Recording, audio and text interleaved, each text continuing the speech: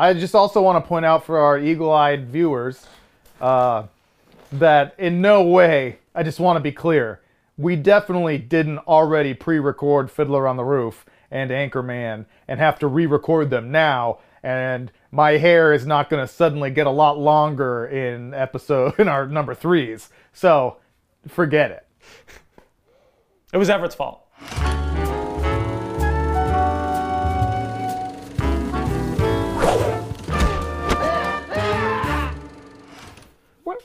What?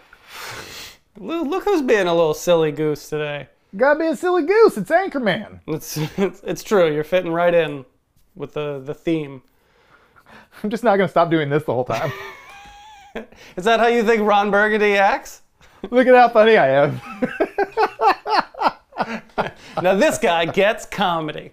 Woo. Tuesdays at 8, Ev can't stop shaking his head.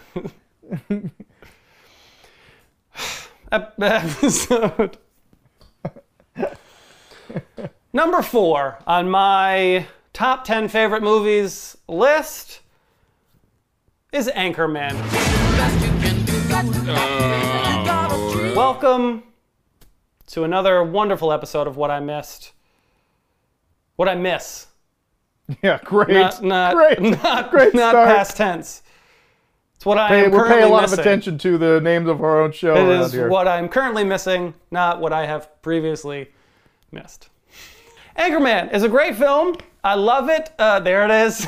Classic association with Anchorman. I love this film. I don't need to say that I love it. It is my number 4 favorite film of all time. And I love it for like, there's like 2 reasons why I love it. One, I love it so much just because it's just so funny. It's so unbelievably funny. I laugh just nonstop. And I think everyone does. Like this film is just so quotable. It's probably the most quoted film ever, I think, in the history of cinema. People, you can, in just everyday language, people are just mentioning lines from this film as if it is a part of their daily dialect. Milk was a bad choice. I love lamp. When this all gets sorted out, I think you and me should get an apartment together. 60% of the time, it works every time. Why don't you go back to your home on Whore Island? The second thing that I love about it is its place and impact on the comedic landscape in general. I think this film and Will Ferrell in particular and Adam McKay, I would put him in that as well, and Judd Apatow as well. The 3 of them, I think, have such an active role in changing how comedy films are created, produced, thought about, approached, shot, written, all of that. I think I look at this film as sort of the jumping off point. And I'm an outsider, so I don't know if that's really it or not, but from a fan, outsider perspective, looking at the lineage of comedy and how it's developed, I look at Anchorman and I say, oh, that's the line of demarcation. Things changed around this time, and I feel like Will Ferrell, Adam McKay, Judd Apatow are part of that change, that seismic change in general comedy moving forward, and I point back to this film. Ev, why do you hate this film so much? No, it breaks this movie's fine. Can I curse again? Fine. What? Can I curse again? Yeah, we're back in cursing. We're back in cursing? Great. Why do you fucking hate this film? Breaks my heart. It's fine. I don't hate it. It's very funny. You say it so unhappily, though. Like, it's funny. No, because it's not that good. Like, it's fine. It's really funny. It was really funny when it came out. And you're right. You're right about a lot of things. You're right about it being eminently quotable. It has to be, easily in the last 20 years, perhaps in all time. But it's definitely one of the most quoted films in recent memory. I'm Ron Burgundy? I have many leather-bound books. ¿Cómo están, bitches? Loud noises! And I think you're right about it sort of being a part of, if not the main instigator of this new style of comedy that came with it from Will Ferrell and Adam McKay and Judd Apatow in this very kind of playing the production fast and loose. Lots of improv. I'm just not even going to finish the words. Fuck it. Lots of improv. Yeah. Improv. Classic improv. The Human Torch was denied a bank loan.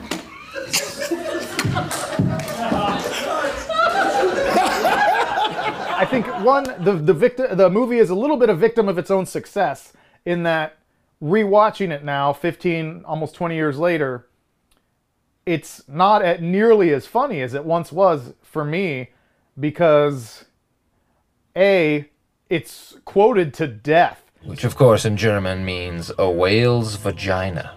I'm kind of a big deal. Just watch out for the guns. They'll get you.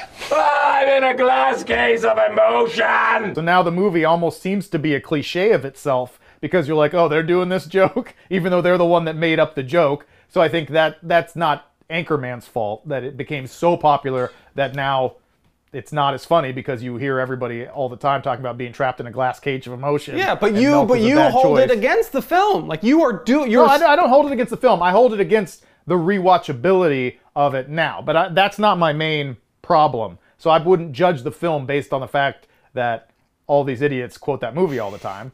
That's not the film's fault. It's a sign of a funny, memorable film. I mean, that really got out of hand fast. It jumped up a notch. It did, didn't it? Yeah, I stabbed a man in the heart. I saw that. Brick killed a guy. No, I mean, I don't know. Do you want me to sing? Do you want me to be positive about it before I get negative, or do you want me to? No, I want you to get negative because often my movies. Here's the difference between my movies and your movies and our episodes about them. Is your movies we disagree because I don't love your movies. And I find story structure things or writing issues, whatever, and then we have live banter about those things that you agree about or I disagree about or whatever. In my films, we both like my films because my films are enjoyable. And most people like the films that I like because they have souls and they enjoy fun, good and times. Low IQs. Morons, I need your help.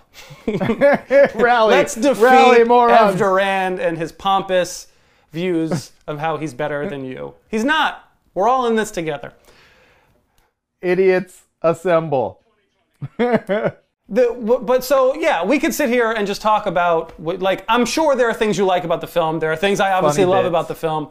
But I'm more interested to hear your stupid analysis on why you wouldn't like this film or Will Ferrell, because that's what I feel like in my heart you are going with, and that makes me angry to a place where I want to physically harm you. So, get geared up, get limber. I think I don't know where to start, as is typical when I begin to dissect one of these movies of yours. There's just so much to. It's a feat. It's so good. It assaults all your senses in such a positive way. Yeah, I think this movie. I wasn't as enamored with it when it first came out, even though I was 20 or whatever, and you would think this film would be right in my wheelhouse, for a number of reasons. One of which is it was PG-13, which I had a problem with because I think it's clearly should be an R-rated comedy. I think it would clearly be better as an R-rated comedy. Mr. Burgundy, you have a massive erection. Really? Yes, I do. And I instinctively rebel against films that should be R, but they want to make more money, so they're PG-13. So that's one. That was my first thing.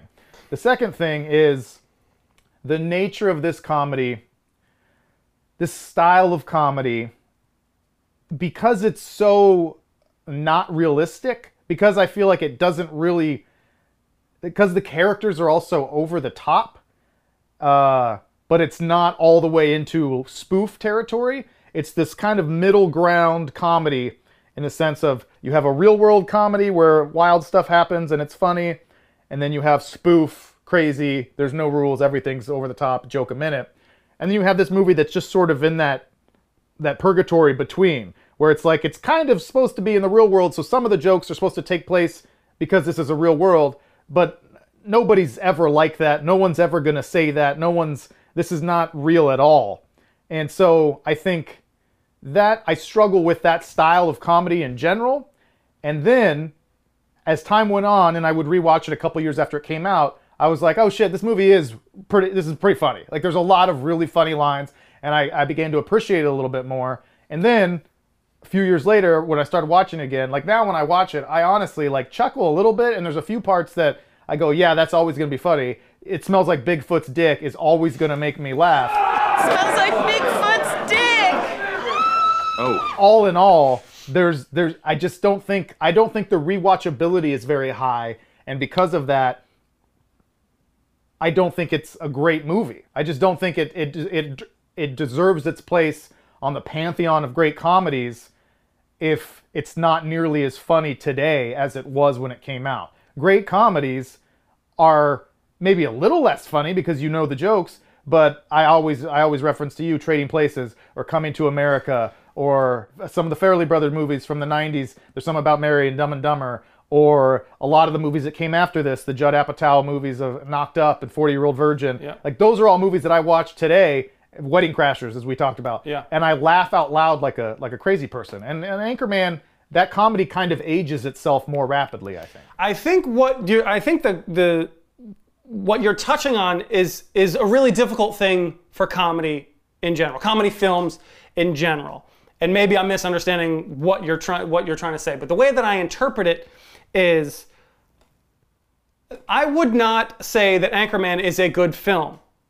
I think that every film that you mentioned put a priority on the film and then made a film that was funny.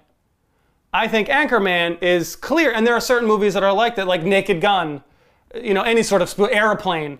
There are movies out there that just put a premium and a priority on, we are going to make you laugh, period.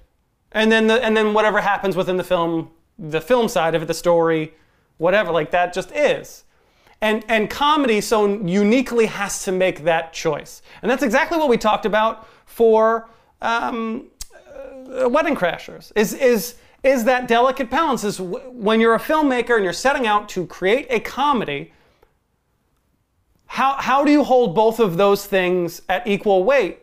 Or do you just say, fuck it, like we're just trying to make you laugh, and like there's purpose for that. Like there's a place for that within film. And we're gonna neglect sort of some of the story stuff, and like you're just gonna enjoy this, or we're gonna make a really good film, or try and make the best film possible that you happen to laugh at as well. So do you? And I feel like the general population holds it against films that are just outright comedy. Put comedy first and put story second. And is that fair? Is that fair to do? To just say, well, that's just a comedy, and that's a dumb thing, and it's silly, and I don't really care about it. Like, does that make sense, what I'm saying? Because it might not. I think it makes sense, but I do think that it's different from movies like Naked Gun or Airplane or these clear spoofs, because because the jokes are all over the place. Nice beaver. Thank you. I just had it stuffed. Let me help you with that. The jokes come from a huge variety of sources, the different kinds of humor you can have. I think movies like Anchorman and Step Brothers are movies where the comedy mostly comes from a very specific bit that is, in those cases, in Anchorman and Step Brothers and a few others, is the absurdity of the main character or characters. And to me, it feels like Anchorman feels like a Saturday Night Live sketch stretched over an hour and a half or 2 hours. Like, we have this really funny character. How can we build out a story around him? But really, it's just going to be, oh, we have these other funny characters too. Let's get them. Let's have them interact. What's the bare minimum of a structure we can put these guys into to let them just be funny? And that's really funny once or twice. I just don't think it has staying power. And I think that there's been a lot of films that are based on Saturday Night Live sketches, like literally like Night at the Roxbury, or Superstar, or that whole generation had a bunch that they put Wayne's out. World.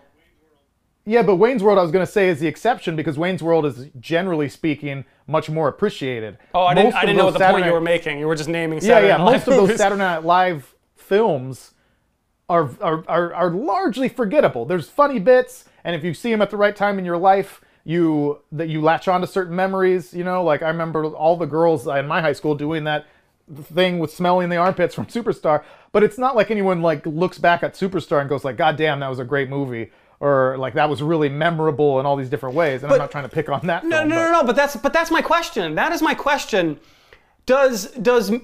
What value do you put on a film that just says we're gonna make you laugh? But it depends on the kind. Because like Airplane or Naked Gun, I put a tremendous amount of value. I would too. Spaceballs, Mel Brooks. Yeah, absolutely. Like Spaceballs is I mean, it just borrows the story from somewhere else and then just only says, all right, we're gonna make you laugh. Like that's the goal of these films. So I think that people look badly on these other films that they should be held in a different type of regard. They're not trying to be... It's a very narrow field, though. It is. That's my point, is that these types of comedies, of which I can only name 2 or 3, Anchorman, Step Brothers, Zoolander to a certain extent. I really like Zoolander. But that kind of movie where the joke is the character's extreme absurdity and that this kind of person would even exist is the joke. And they're doing all this stuff that no normal person would ever say or do. That wears thin quicker. And it feels to me, and this is what I thought when it first came out, even when I was younger, was that it's easier. It's kind of low-hanging fruit. We have this bit, we have this talented performer, Will Ferrell, just go be funny. And we're just gonna film it. And that to me is very different from a movie like Airplane or a movie that has a lot of really intelligent humor mixed into the stupidity. To me, Anchorman, while it makes you laugh in some parts, or when it first came out, in all the parts, there's really no discernible intelligence to this movie. And I think that the lack of intelligence baked into the humor makes it age poorly. It makes it not as good of a movie or as funny over time as even Airplane, which came out 40 years earlier, which I look at 30 years earlier, and I laugh out loud to this day. And Anchorman, I just kind of like, I remember when that was funny, you know? That's crazy. To say that there's no intelligence in this, it's a different type of intelligence because it's more performer-based. Low. No. It's a different... No. I get, this is how much you must feel. Like, I'm just so angry, I don't know how to respond. Like, I just want to shout at you because it's improv. To say that this doesn't have any version of intelligence is crazy to me because it takes such a certain type of performer. There's a reason why there's like these troops that why Will Ferrell and Paul Rudd and I never remember the guy's champ. I can't remember his name, but I know his name. I think he's wildly funny. David Koechner? Yes, David Koechner, correct. Like, these guys work as comedy, like, groups, or they work within comedy groups. Like, go ahead.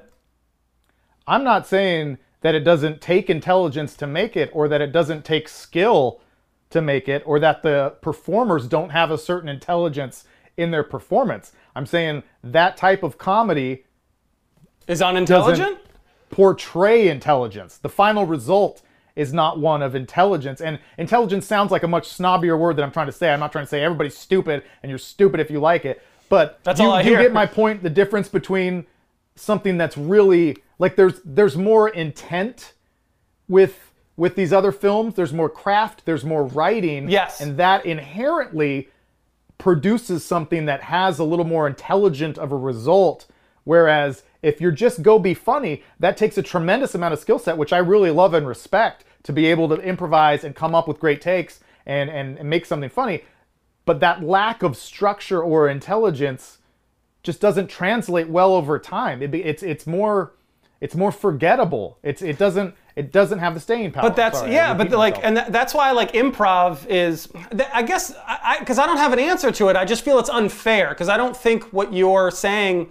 I feel like what you're saying, there's a larger group of people who feel the same way you do. That they look at this and they go, yeah, whatever. And they criticize the film for it. And it is a film, so maybe it should be held to film standards. But it's a much different approach. It's a much different approach, and you get a much different result. Like how sketch comedy is more forgettable, and improv, I mean, improv is only meant to be seen live one time. It's like that moment that happens, and it's beautiful. It's like a shooting star. It goes, it blossoms, and it burns out quickly. It's beautiful for that moment that you're there for it. And this film like made that successful. It made people take note of that style of creating a film to a general audience. And now it is almost a common practice with Seth Rogen, Jonah Hill, Jason Segel. I mean, what about Tina Fey and Amy Poehler and Maya Rudolph and Kristen Wiig and Melissa McCarthy? I mean, all these talented actors and actresses always find a way to work best comedically in these groups. And some of the best ways that you construct comedy is how you mine scenes for comedy. You know, like Curb Your Enthusiasm, same structure, same way. Like all of these, they're performance-based comedies that performers mind comedy out of. They are given a scene, they're given a little bit of structure, they're giving a little bit of a sandbox to play in, and then they find comedy within it. And that's a really interesting and unique way to provide comedy, but I feel like it gets discredited because it's not your traditional way of making a film. I disagree with the comparison specifically to Curb Your Enthusiasm, but other ones too, because again, those all take place in a relatively real world, and Anchorman does not. So Anchorman to me, does. I think you're wrong about that. The comedy from Anchorman doesn't come from putting these characters in funny situations. It comes from just go. Like the story structure and the situations are almost irrelevant to their performances. All of the comedy, 95% of the comedy in this movie is generated from them being weird. I disagree. They are embellished. They're all embellished characters, but they're very flushed out, character-driven characters. Like they're very developed, and they're personifications of what men in the 70s were like. There's a sports guy, there's a over-sexualized guy, there's a moron, and there's like a conceited, arrogant, news anchor guy. Like they're all like, and they're misogynistic because of the times that they're living. They're like Mad Men if Mad Men were like silly. Like but they're grounded in some sense of reality. I don't think they're as outlandish as you think that they are. I don't think that. But and the surroundings that they are put in, the comedy comes from them being outlandish because they are true fish out of water characters, because of the world around them is very normal. The world around supporting those characters is very normal. Nobody's normal in this movie. Come on, Fred Willard is very normal. What does he do that's out of the bits with him and talking about his son? Like, that's funny. That's not. Yeah, no, that's maybe the best part. That's the hilarious part. But you and I are mature adults. We've both seen our share of pornographic materials. Oh, you never have? Of course you haven't. How stupid of me. Neither have I. I was just speaking in generalities. And what does he do that's outlandish? Like, he does nothing. He's a straight man in that film. Chris Parnell is a straight man in that film.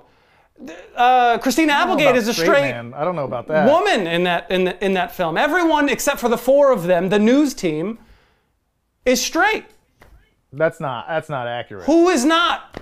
I mean, I wouldn't describe Willard or Chris Parnell as straight men in this movie necessarily. 1000%. All of the competing news teams, those people are not straight men. Well, they're just probably. You're right. The Vince Vaughn. Anyone Jack in the news. Black is not a straight man. Like none of these little people that show up and have cameos, they're not playing these characters straight. Oh yeah, this is happening now.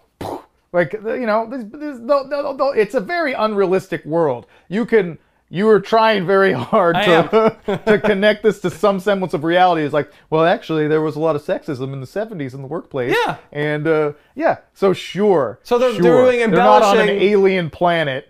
But it's not a real world. There's no semblance of there's not a lot of logic in terms of this happened, so this happens, because this is a normal world. Like I still think even Christina Applegate's not really a straight character because her motivations and character development is all over the map.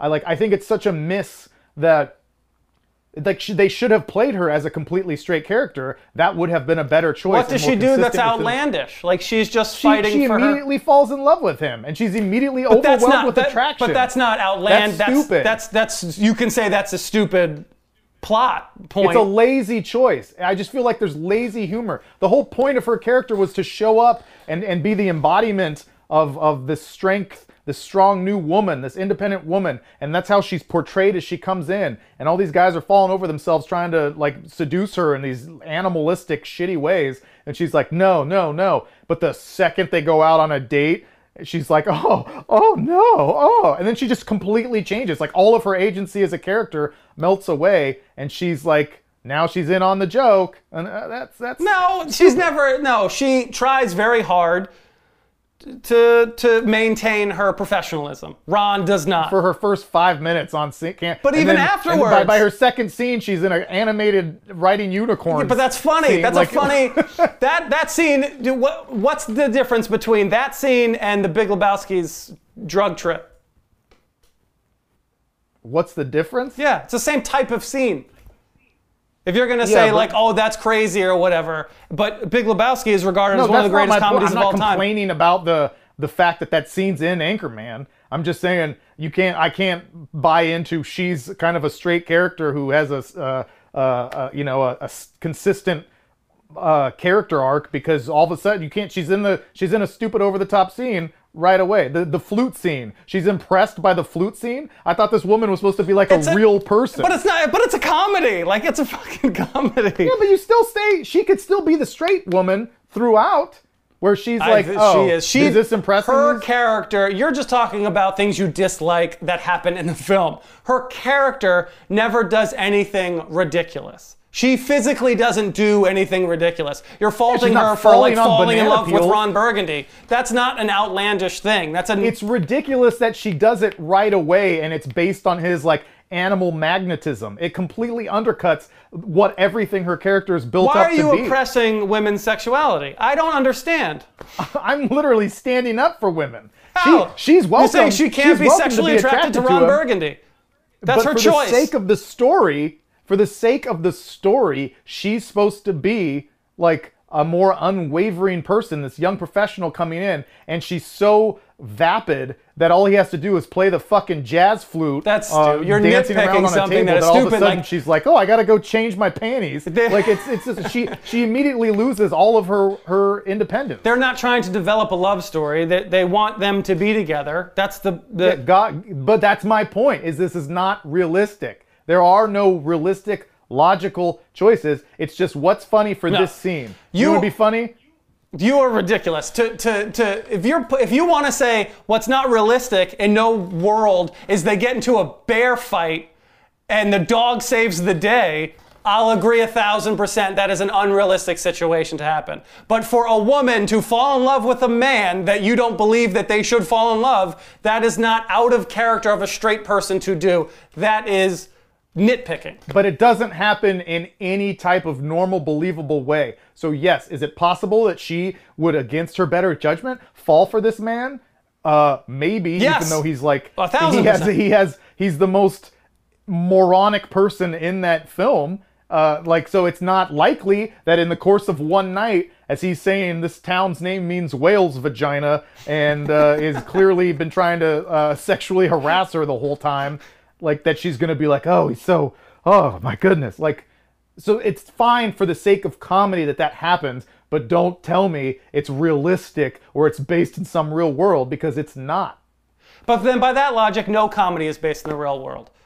That's not at all true. Let's even just look back at Wedding Crashers. So a guy getting jerked off under the table is a real world situation that would happen? Absolutely not. Number one, it is possible. But number one, we're talking about relationships here, and they spend all that fucking time building up Owen Wilson and Rachel McAdams' relationship. So like, I'm talking about Vince Vaughn and Isla Fisher. Getting someone in a family dinner table at a family scene getting jerked off by someone is. I want to ask you something honestly. Do you think that has never happened? Do you think that a woman has never given a man a hand job under the table at a family dinner? I mean... Never?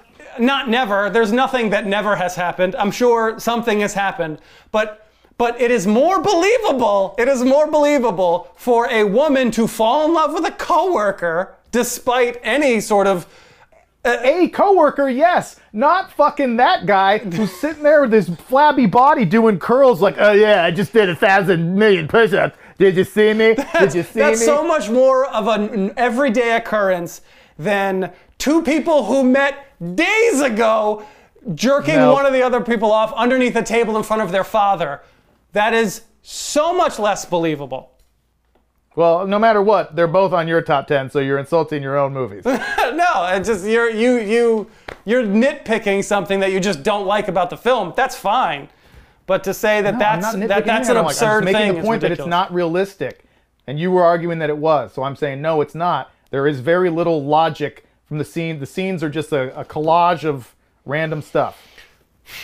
We need to move on from this point. I don't even know what we're talking about it anymore. I guess it's a stupid movie. Forget it. Just end the show. Great. We did it.